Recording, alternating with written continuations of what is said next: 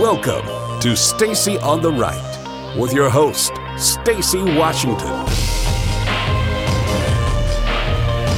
Tonight, the Russian foreign minister calling the arrest of Maria Butina unacceptable. Nice. She's the 29-year-old Russian gun rights activist accused of being a Kremlin agent. In a phone call with Secretary of State Mike Pompeo, Sergei Lavrov complaining about the actions of U.S. law enforcement, saying the charges against Butina are fabricated. But U.S. prosecutors accuse her of going to extreme measures to infiltrate the American political system, even offering sex in exchange for a position in one special interest organization. Butina, according to sources, getting her direction from one of Vladimir Putin's allies, Alexander Torshin, the two seen here at the National Prayer Breakfast. Prosecutors believe she was trying to advance the interests of the Russia Federation, even getting close enough to then-candidate Donald Trump to ask this question. Do you want to continue the politics of sanctions? I believe I would get along very nicely with Putin. Butina, through an attorney, denies the charges against her, calling the allegations overblown. And tonight, ABC News learning she may have also had the financial support of a Russian billionaire. A source familiar with testimony Butina provided to a Senate Intelligence Committee last spring telling ABC News she identified Konstantin Nikolaev as a source of financial support, and that alleged support from the billionaire with investments in U.S. energy and tech companies, part of a network of wealthy Russian oligarchs that led federal prosecutors to believe she was an extreme flight risk, leading to her arrest. Wow. So, first of all, I found this bit on abcnewsgo.com, and I mean, it's such a complete news package. I was just surprised, and so I have to give them credit where credit is due. What a well done piece! All the information you need in like a minute and 45 seconds. I was so grateful to find it because I've seen a couple stories about this woman. And at first I thought it was fake news. And then I started to see, more links appear, and there were different credible news organizations that I could go to. And I thought, okay, this is real. This woman is real. She really did offer, these types of activities in exchange. No one seems to be able to corroborate that anyone actually took her up on that. But wow. So welcome back to the program, Stacy Washington, at Stacy on the Right on Twitter and Instagram. You can find the streams on YouTube, Periscope, and Facebook. Thanks for being with us today. And I'm sorry, I've been talking about today. Yeah, today's Friday. Did you see how I just almost thought today was Thursday? I know it's Friday. It's Friday. So a U.S. senator is actually pushing the Treasury Department to investigate the relationships between these companies and major weapons and ammunition manufacturers in Russia. And I just find the whole thing kind of fascinating. And I think one of the things that is happening with this woman, he's calling for the investigation of companies' relationships with Russian arms manufacturers. And you've got it's all working together. It's all just crazy pants. And so one of the things that going into a Friday, going into the weekend, you're not going to be thinking about Russia over the weekend, but there are parts of our government that are doing a great job at trying to figure out exactly what's happened. And I'm not completely mistrustful of our government, but I'm also not just sitting back and thinking, oh, everything's going fantastically. There's an element to some of the leadership at some of the agencies that is really bent on seeing President Trump removed from office and subverting the will of the people. And then there's a bunch of career service people who they work in a much more silent fashion. They're not going to be on television. They're not going to be, on CNN or anything like that. And those people are really working towards justice. So whatever direction that leads them in. And they're the ones that I'm hoping we're going to see just the fruit of their work, the fruit of their labor coming to fruition. And I sincerely hope that that's what's going to happen. So I don't know if you guys heard this other news. We have a ton of news. One of the biggest pieces for today is our continuation of a discussion about the jobs report, fewer jobs created in the month of July than in the month of June, but still fantastic news. We've got 155,965,000 people employed in June, which is the 11th record setter under President Trump. Following last month's strong employment report, numbers released on Friday were even better in some respects. The Labor Department's Bureau of Labor Statistics says a record 155,965,000 people were employed in July. And this is a record, an 11th record breaker since President Trump took office 19 months ago. So first of all, we just sit back for a second and go, 19 months. It's been a whirlwind ride. We haven't loved all of it, but I'm not tired of winning yet when it comes to the economy and what President Trump has been able to do. The quote from President Trump in his campaign rally last night, he said, "Our economy is soaring, our jobs are booming, factories are pouring back into our country. They're coming in from all over the world. We are defending our workers." And that's good stuff, really good stuff. The unemployment rate edged down to 3.9%. And I think when we drill down, the numbers are good in other places as well. Like, for instance, polling shows that Donald Trump is enjoying well over 20% approval rating within the Black community. Rasmussen Report says 29% of Blacks are happy with President Trump. 29%. Now, for any other group, well, besides Hispanics, you'd say, oh, that's not good. We're talking about a group that has traditionally given less than 10% approval on anything to Republicans. So now Donald Trump's not your traditional Republican, but he's definitely exactly what we're looking for right now when it comes to someone who's a business person who understands the economy and what they're going to do. And so I just, can we just give a little bit of credit where it's due? Well, we give the criticism where it's due, right? I've criticized the president on areas where I've not been happy. I've been very stark in my assessment of some of the moral stuff, But here we are with this approval rating with the Black community. That's people who've gotten jobs. That's people who've gotten raises and bonuses. That's people who are happy with their tax reform.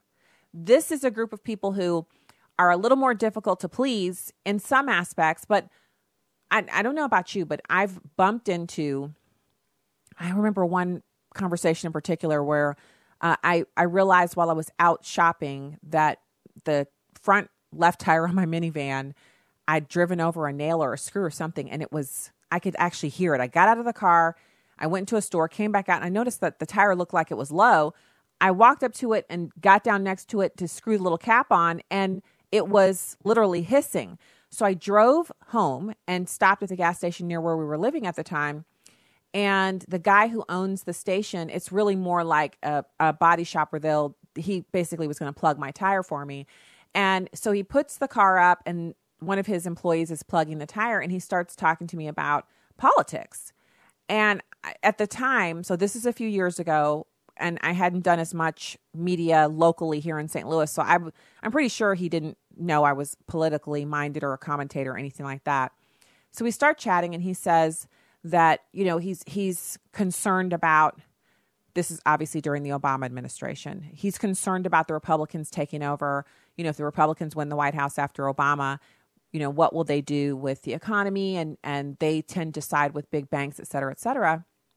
And I started talking about the lower taxes and less regulations, and the possibility of us having that meant that, even if you don't like the affinity of Republicans siding with big businesses, tax reform helps everyone. Lower taxes helps everyone, and how that could be something that could be really good. And then he talked about the financial meltdown and how no one was held accountable. And I talked about how that's not a Republican thing. That's a government thing where we have government officials who oversee the activities of certain people in the private sector, and people aren't prosecuted for things. Just like this was before Hillary Clinton had gotten completely away with the email scandal, obviously. But I named off a few instances where we're talking about a nation where people who are in government are not held accountable. And he looked at me and he said, "You're right about that." I said, "Yeah, I'm just telling you because you are a business owner, and if you did something like that here at your business, you'd have ramifications, but these people don't." And as we were talking, and he's a black guy. He owns this body shop. It's very successful, and he's obviously doing pretty well. He's got employees, and I'm just there to get my tire plugged. And we ended up talking for about 15 minutes. The guy came in. He was like, "Your tire's ready," and we talked for about 5 minutes past the time that the guy plugged the tire. And so as I was getting up to leave, he said to me, I don't know you. I don't think I've ever seen you before. I was like, "Well, we live in this neighborhood." He said, okay. He said, "Well, I live in the neighborhood too." I was like, "Well, awesome." And he said, "I've never talked to a Republican who just talked about the issues." And he said, "You didn't seem like you were really trying to convince me." And I was like, "Well, I wish you would be a Republican too. But the fact is, I just was talking about what I know, and you were talking about what you know, and I respect your position." And he was like, "I respect yours too, and I think you've informed me on a couple things."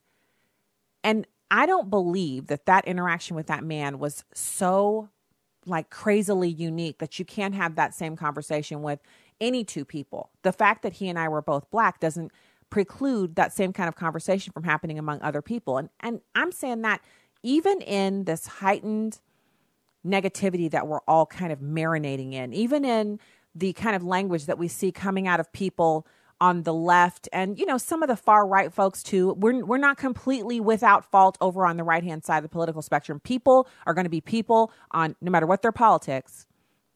But I truly believe that we still have an opportunity to communicate with each other. In the end, we're still going to church together. We're still going to the same grocery stores. Our kids are still going to the same schools. Yes, a huge portion of our populace is infected with Trump derangement syndrome. But there are still multiple tens of millions of people who are not. People who honestly, whether they like the president or not, they're willing to experience the benefits of his policies that work. They're willing to give that stuff a try. I mean, look at the tax reform package. The Democrats tried like the dickens to stop it, but they couldn't. And now that it's in place, we don't have anybody protesting about that. We do not have Americans en masse protesting the tax reform package.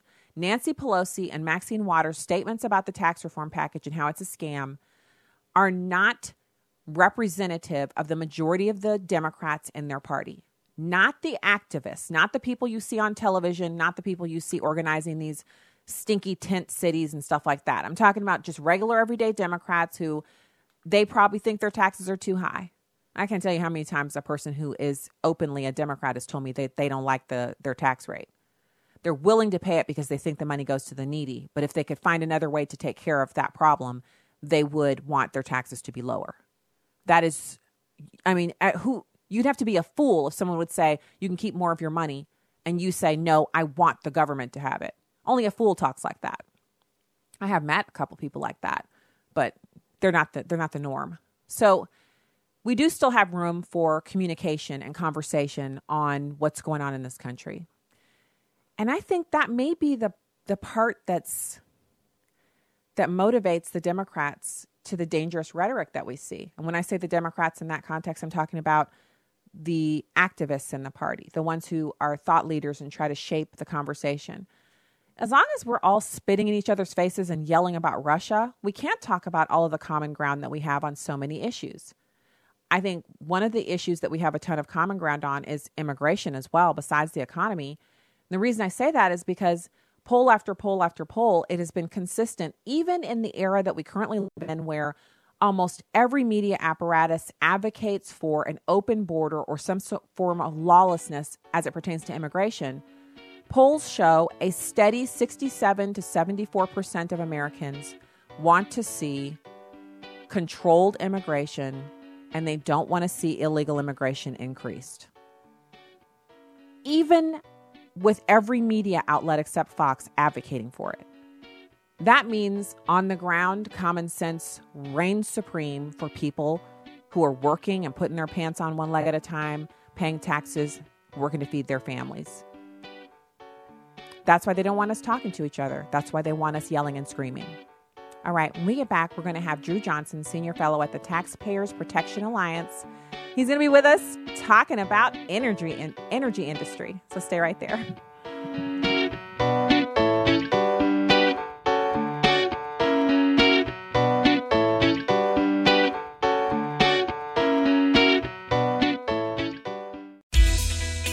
health insurance renewal notice arrived last fall, my wife and I made the decision to drop our plan. With the monthly premiums and deductible, we'd have to pay $30,000 just to use it. So we did our homework and switched to Medi-Share. The cost savings are incredible, over $500 a month, and we don't have to pay for services we don't need or don't agree with.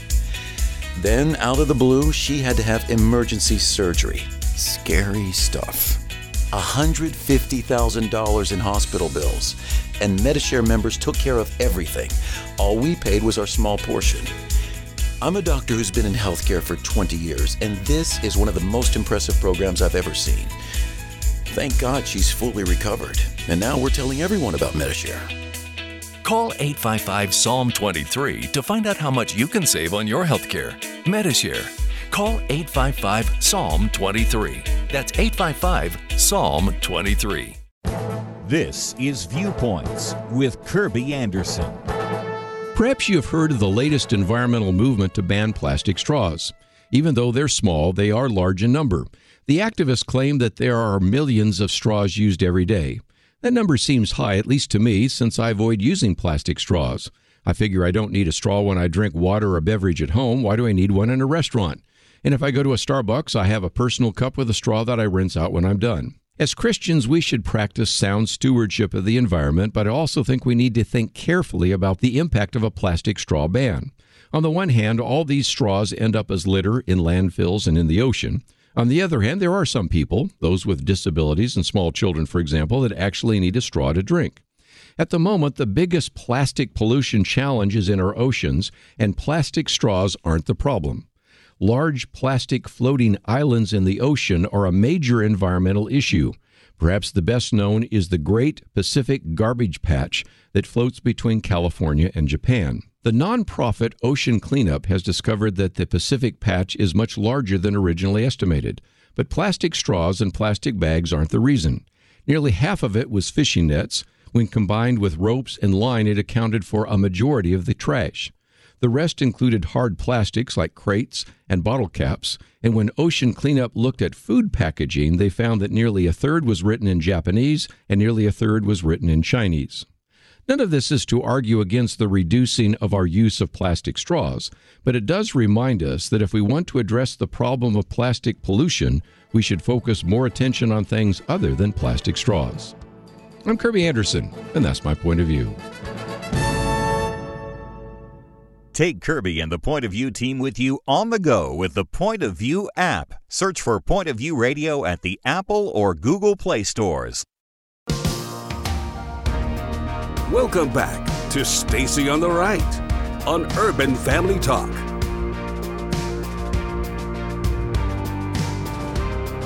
Hey, welcome back to the show. Stacy Washington, host of Stacy on the Right. I'm also the co-chair of National Center's Advisory Council, Project 21. You can find out more at nationalcenter.org.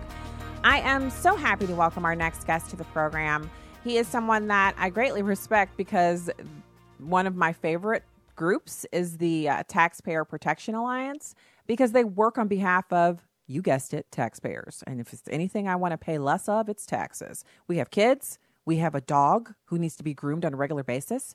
And I have a boot thing that I'm trying to work through. So I need more of my money in my pocket, which is fantastic to have an opportunity to talk about what's going on with the energy industry. Drew, thanks for coming on the show today. Yeah, thanks for having me, Stacey. So let's talk about this. We've got the energy industry paying it forward in Missouri. What's going on? Yeah, this is a really interesting sort of offshoot of a bunch of good news, really, with the energy industry, which is, things are getting better. The air is getting cleaner. The water is getting cleaner. Energy is getting cheaper for Americans.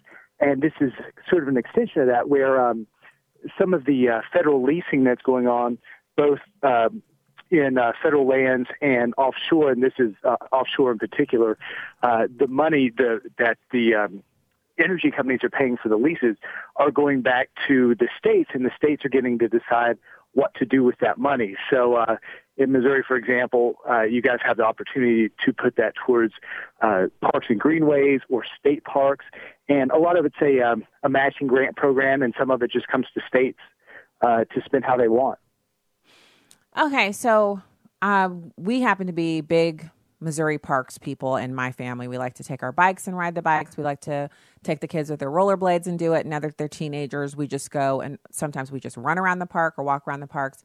And a ton of our parks here in Missouri, you drive an hour out or 2 hours out, and it's just like basically someplace that you walk, but you have these amazing vistas of hills and valleys and all of that, because Missouri is very green and very forested.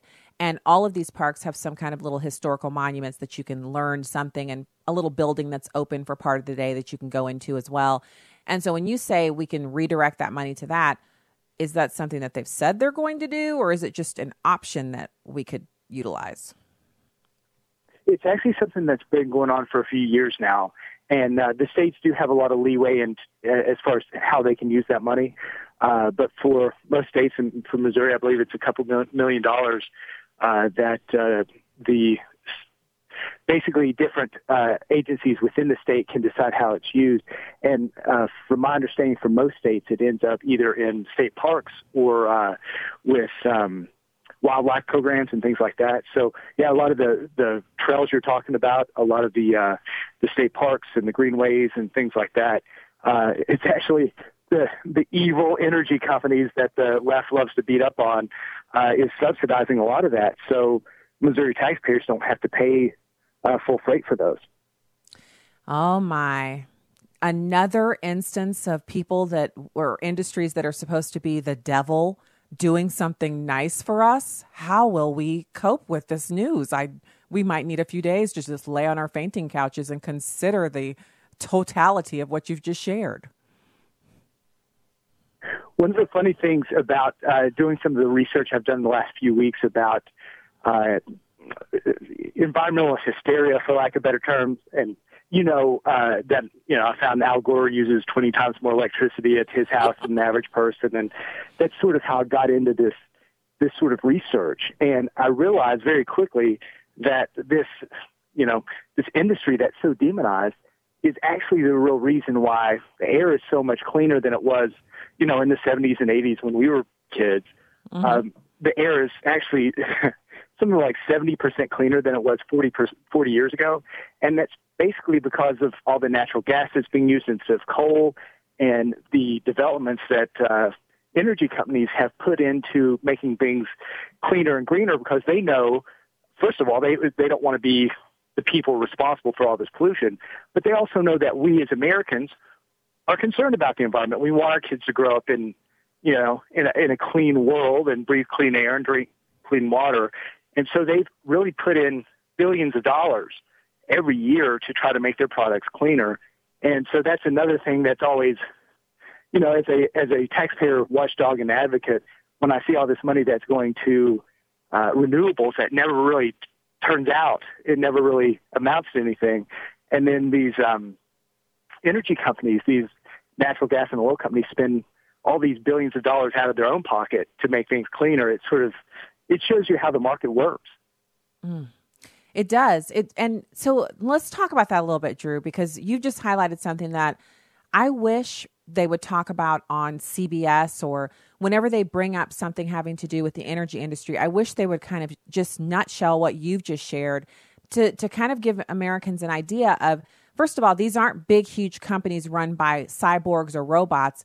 Americans work for the energy companies that are in our country. So Americans are helping to make these decisions to clean up different processes or to change the way things are done so that they're cleaner, and that over time we've seen these huge improvements, which are largely unreported. When you talk about this, it's like this, to me, it sounds like it's like an engine that keeps getting stronger and going faster every decade, which is the push for our energy companies to be cleaner, more efficient, but still deliver the same level of service. We all have air conditioning, we all have central heating, we all use all of these things without a second thought.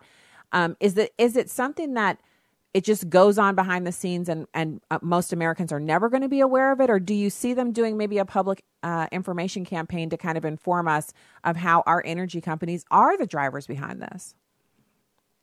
I think it boils down to one simple thing, and that's that, and this being a radio host, I know this being a columnist, what America loves to hear are the scary stories and the bad stories.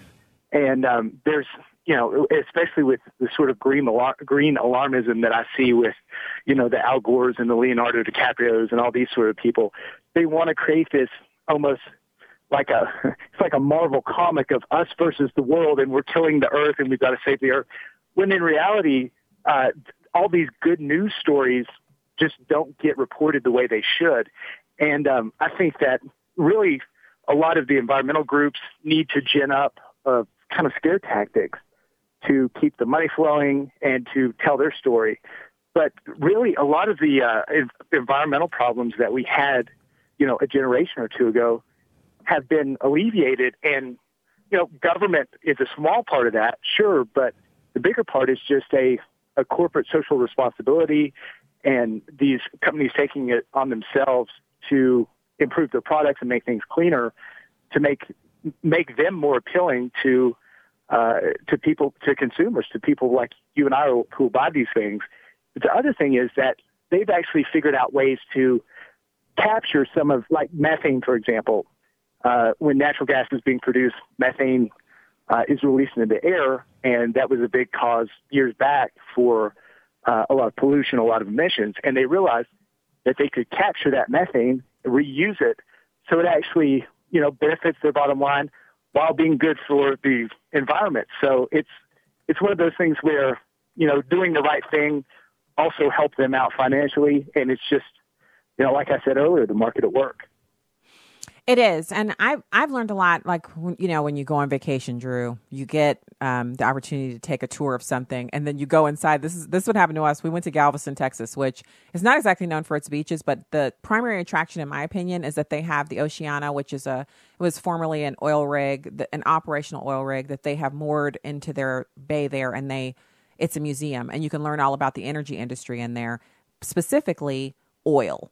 And so we went into it thinking, this should be a good way to kill a few minutes. We were in there for over an hour, and I learned so much about how, well, first of all, that so much of what we touch and use every day is made of oil.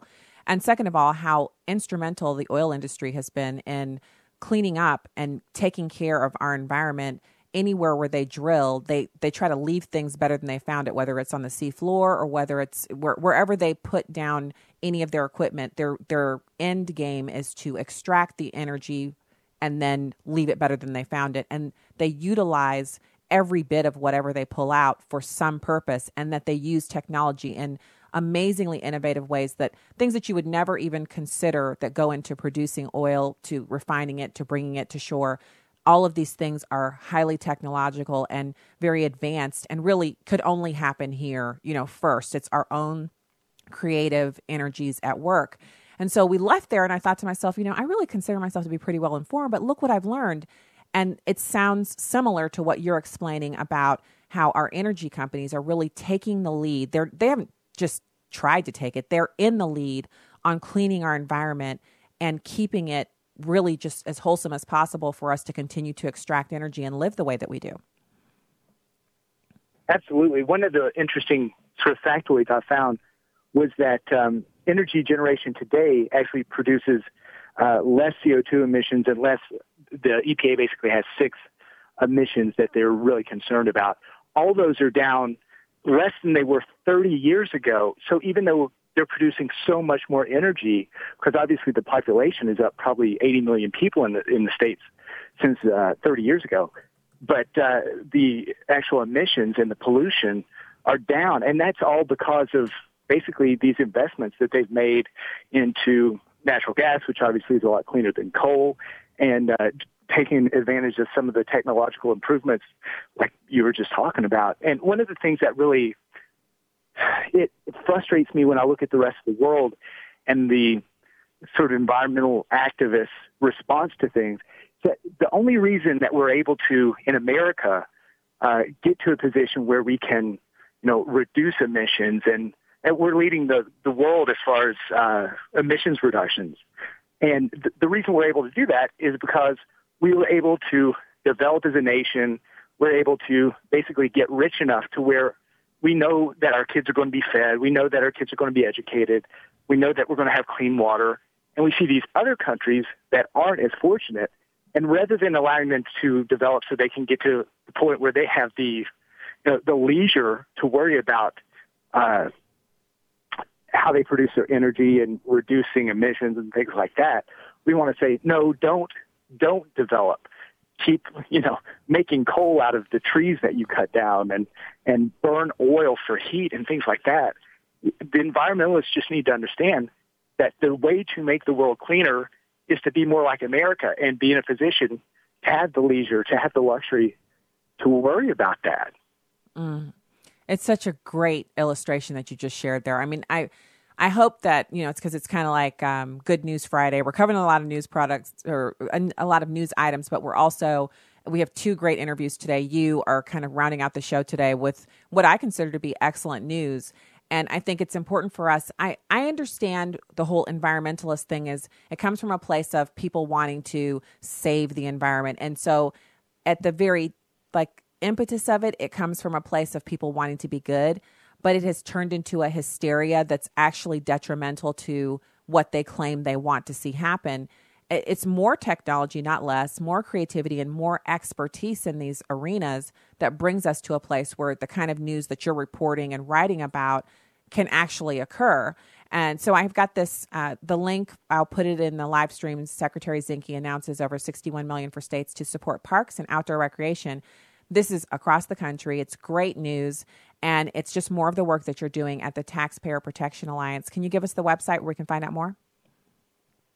Absolutely. It's protectingtaxpayers.org, and we basically spend our time, like you were saying in the lead-in, making sure you pay less money in taxes, and the tax money that you do pay is spent more effectively, more efficiently. I love it. It's one of my favorite organizations. I know I can't share all the organizations that are my favorite, but it's especially awesome when I get the email. I'm like, I know Drew. I'm happy to have him on the show to talk about what they're doing. So thank you for joining us on a Friday. I hope you're going to have a fantastic weekend, and I'm looking forward to hearing more about the excellent things you guys are doing and reporting on. Thanks so much, Stacey. Thanks for having me. All right. Thanks, Drew. Thanks for joining the show. Drew Johnson, Senior Fellow at the Taxpayer Protection Alliance. I love it. I posted a link to the announcement. It's on Facebook now, so you can get that and click the link when you feel like it. Don't feel pressured, but it's there for you on the Stacey on the Right Show Facebook page. And you can see the announcement from the Secretary of the Interior, Ryan Zinke, who has been so phenomenal. I really feel like he's doing a fantastic job since he's taken over that position under the Trump administration. And I'm excited to see him do more, excited to see Drew do more over at TPA. And I'm excited to have more here on this program. So last segment of the show, we'll come in with some audio from a Democrat saying that it's clear Russia was after both parties, which is quite an announcement for him to make. And then we'll take your calls. If you'd like to round out the week with calls from the listeners, I certainly would. I'd love to hear from you. 866-963-2037. That's 866-963-2037. You can join the program if you call that number. We'd love to talk to you. And I also want to highlight a little bit, just a smidge. So if you head over to StaceyOnTheRight.com and hit the subscribe button, you don't miss anything over there. You'll get all of the information that we share and push out. It's for the newsletter, which comes once a week, unless I'm on vacation or something like that. And then you can also find out more at Stacey on the Right on Twitter and Instagram. Those accounts are also kind of totally different. Twitter, more news and information. Instagram, obviously it's just pictures. So it's kind of a cross-section of our entire lives, which is super fun.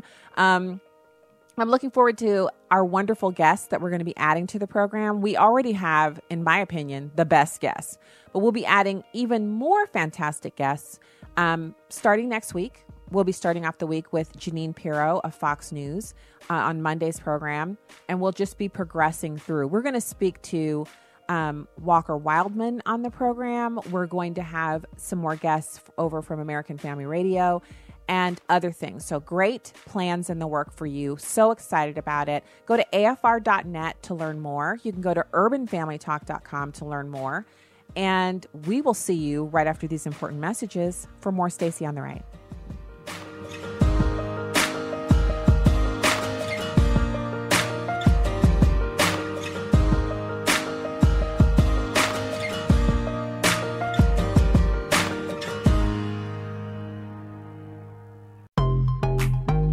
It's Just a Minute with Stacey Washington. Have you noticed how obsessed leftists are with painting anyone who disagrees with them as wanting people to die?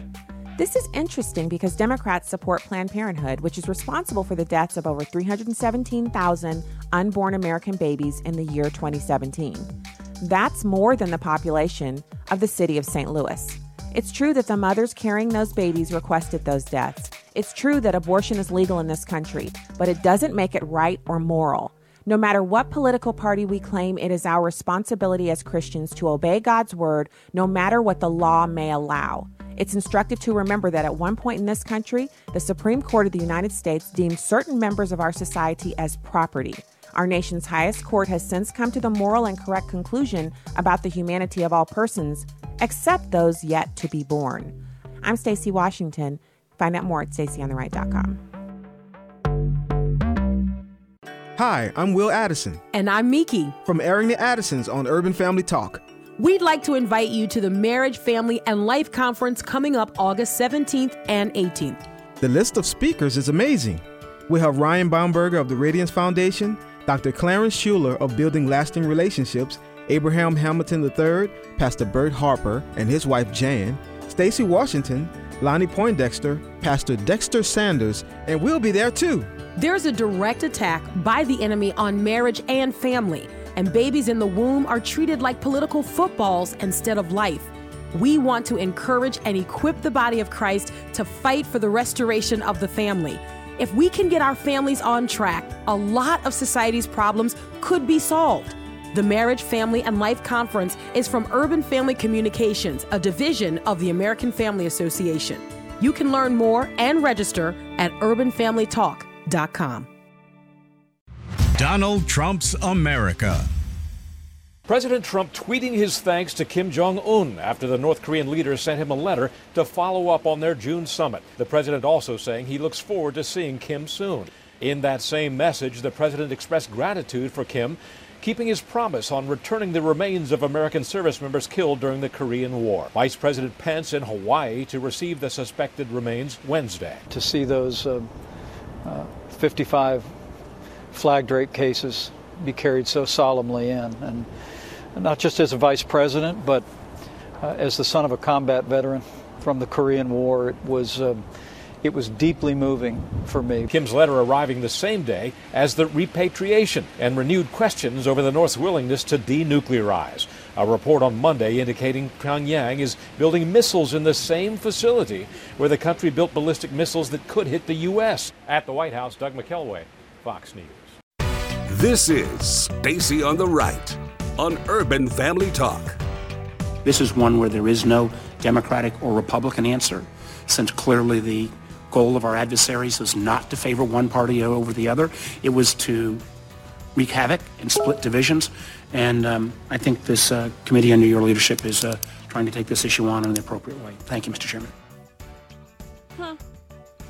Well, yeah. I mean, it's like, that's almost that's anticlimactic, isn't it? That he has admitted something that we all kind of know to be true. It's just weird to hear him say it. I think, yeah, it's just weird to hear him say it. Welcome back to the program. Stacey Washington, host of Stacey on the Right here on American Family Radio and Urban Family Talk. Great to be with you. And what we're now looking at, the last segment of the show, if you'd love to call in, the number is 866-963-2037, 866-963-2037.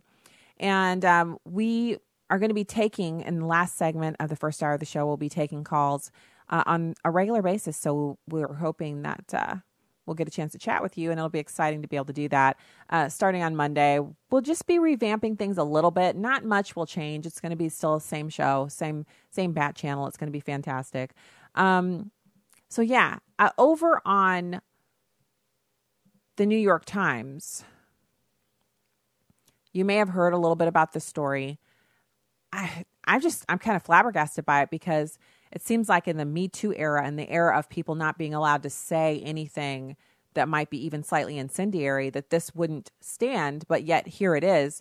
The editorial board over at the New York Times has added an editorial writer to their staff who has a history of racially charged tweets. And this is after they gave basically the sack to a writer over her insensitive social media comments. So the writer's name is Sarah Zhang. She's a newly hired lead technology writer on the editorial side. And once it was announced, people kind of took a look at her Twitter and realized that she's been really anti-white, very, very kind of racially insensitive postings on her Twitter. I can't read them here, but she has just a bunch of stuff online that would not be allowed from anyone else. And we've seen something like this with Joy-Ann Reid, who had those posts, which honestly, I wasn't kidding when I said she should have just said, that's what I believed back then, and now I don't believe that. Not because it would have made the social justice warriors and babies feel any better, but because that's the truth. She used to be more conservative, or should I say moderate. She used to actually have much more moderate beliefs. Now she does not. She's a hardcore leftist, and her job kind of requires her to be that. What I don't understand is why she couldn't just say that's what I believed at the time instead of making up all these stories about being hacked. So they issued a statement about some of the things that she said, and part of the statement from them is she sees now that this approach only served to feed the vitriol, which we too often see on social media. She regrets it, and the Times does not condone it. So here's your master class in what to do if someone that's working on something is a conservative and people don't like something on their page. I mean, I'm just going by what this is what flies for Democrats, so clearly it should be able to fly for conservatives as well. They also posted a statement from Ms. Zhang, who said, and basically she used to write, she was a senior writer at The Verge. She said the things that she sent out were counter-trolling. As a woman of color on the internet, what? I'm sorry. Woman of color? So this is my problem with all of this. The unique history of blacks in America, the slavery aspect, is the reason why there's legislation surrounding trying to ameliorate those impacts. This woman has not experienced any slavery. She's not from a disadvantaged group. She's here in America and fantastic. She is not a white person, so I can give her that, but she's not a woman of color. Woman of color is a term that's reserved for us black folks. This is kind of ridiculous, but it's also just par for the course for people taking what is, this is the legacy of slavery and the things that have been done to try to fix that, which I don't agree with all of them. Some of them had their place and now they should be eliminated, like the affirmative action. I'm not down with that. But there's a history that's connected to it. And when other groups that have never been disadvantaged and have recently arrived in this country, basically arrived just in time to receive all of the benefits and wonder that is America, try to claim a part of the history of the civil rights movement and the legacy of slavery in America, which is a relationship between people who used to own slaves, the U.S. government, and black people, we should see that as being disingenuous. We should see that Americans, including black Americans, we have worked hard to create what is now America. And blacks, back when black people didn't have the freedom or the complete ownership in America that we have today, when we weren't free or we were living under segregation, we still participated in the armed forces. We still helped to build a lot of the historic buildings that are now monuments in this country. We helped to build all of the buildings in the South, the ones that are still existing to this day, the plantation houses, all of that. We, black Americans, helped to build that during slavery and after. So the legacy that we have is one that is uniquely tied to the Anglo-Saxon heritage of America. That is not something you can say if you are a Chinese American who immigrated here and you were never a slave. No disadvantage to you, no shade. You're not a bad person, or, this isn't about making you feel bad about not having been descended from slaves, but your legacy is not the same as that of blacks who are descended from slaves and who have been here since slave ships brought their ancestors over here. Sorry, that's just not you. We need to stop allowing these people to assume that mantle because it's not one that belongs to them. The history is unique for Black Americans. It's tied to white Americans, and it's tied to this country. It's not derogatory towards others. It just doesn't include them. And when they take it on, they use it to try to excuse bad behavior like she's doing, and we shouldn't allow that. It shouldn't really, being a person of color shouldn't be your excuse for doing anything wrong. I mean, what does that have to do with anything? So she says, as a woman of color on the internet, I face torrents of online hate, often along this vein. And then she gives examples of opportunities that people took to use a racial slur against her. People saying they do violence to her because apparently she's a lesbian. And she says, as a result, I engaged in what I thought at the time as counter-trolling. While it was intended as satire, I deeply regret that I mimicked the language of my harassers. After candid conversations, the Times said Ms. Zhang understands that this type of rhetoric is not acceptable at the Times, and we're confident that she will be an important voice for the editorial board moving forward. So my issue with this is not that I feel like she should be fired. If they sat down with her and had a discussion and they're fine with it, why is it not okay? Because she said things much worse than what Roseanne Barr said. Why is it not okay for Hollywood producers to sit down and have a chat with Roseanne Barr? She deletes her tweets and moves on about her business. Why is it that Roseanne Barr has to be completely blacklisted from Hollywood and eliminated while this woman is going to get to keep her editorial position? It's the double standard that stinks. Whatever decision they're making about her, it's not okay for them to do the same thing, to do something worse to someone else who obviously now regrets what she said. She says she regrets what she said. Roseanne Barr regrets what she tweeted. Now, Prager University has suggested that Ms. Zhang was able to keep her job because her comments were directed against white men. These days, you can get into a lot of trouble for saying dumb, ugly, or offensive things on Twitter, says Prager, unless they're against white men, of course. Then you get a gig at the New York Times. The newspaper faced a similar situation back in February after announcing the hiring of Wired's Quinn Norton as their lead opinion writer on technology, which prompted a social media backlash over her description of white nationalist internet troll Andrew Arnheimer as a terrible person and an old friend. Ms. Norton had also used slurs against gay people, retweeted a racial slur. Hours later, she announced that she would no longer join the paper, and an editorial page editor, James Bennett, said they decided to go their separate ways. So I guess the response to me would be, oh, well, each situation is different and each situation has to be taken on its own in its own context. Okay.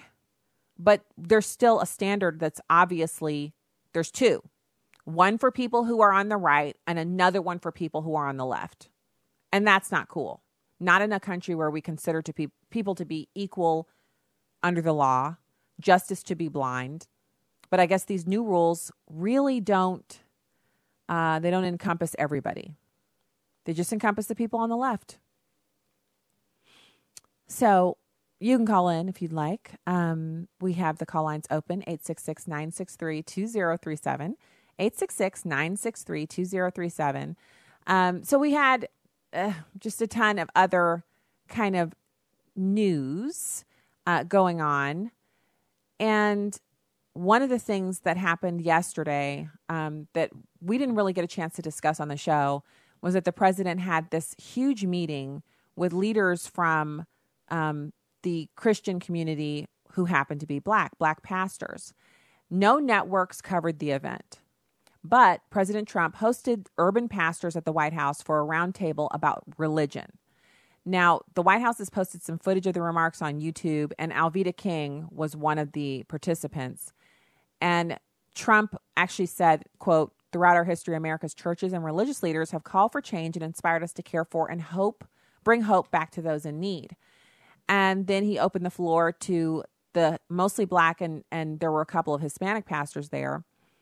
And those pastors praised President Trump as a friend who has empowered Christians in the White House, including Dr. Daryl Scott. He's a longtime member of the National Diversity Coalition for Trump, and he called President Trump the most pro-Black president that we've had in our lifetime, saying the president actually wants to prove something to our community, our faith-based community, and our ethnic community, which the last president didn't feel like he had to. Dr. Alveda King, who's the niece of Martin Luther King, said she was honored to pray right here in the White House and said great things are on the horizon, I promise. And I have to say, he doesn't have to meet with Black pastors. He doesn't have to have a round table on, religion in America with Black pastors. Everyone that is a detractor of the president who calls him a racist, they completely ignore this. You know why this wasn't on CNN?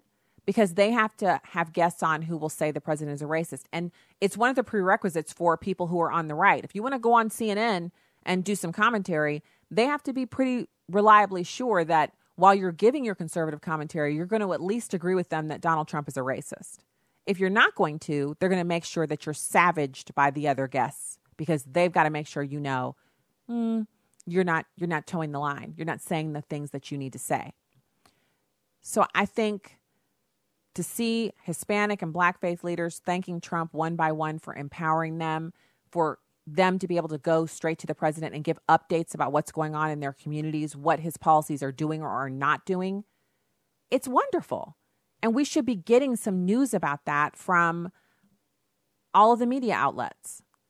But this kind of imbalance that we're seeing is the reason why Sarah Huckabee Sanders is not going to defend the media. This and so many other things.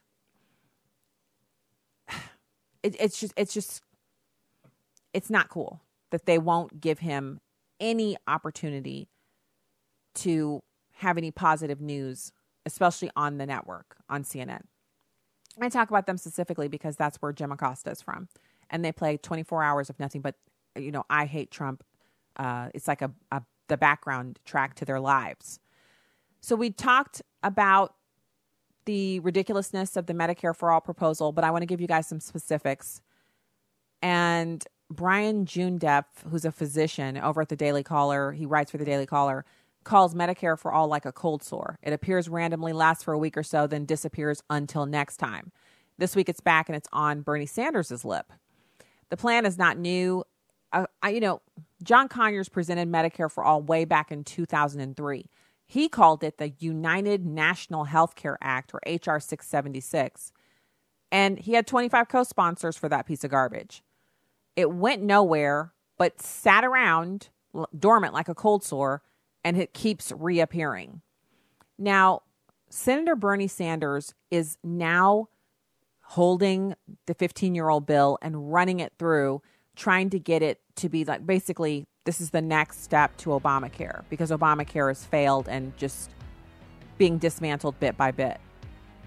We're talking about something that he's proposing that dwarfs the entire budget of the United States, $32 trillion during their first 10 years of full implementation. Our current federal budget is $4.1 trillion. So $3.3 trillion a year, which is almost all of our $4.1 trillion budget. This is what's going on. I can't imagine this winning in November. I mean, anything's possible, but I can't imagine it. Happy Friday. God bless. Have a fantastic weekend. We'll be back with you on Monday.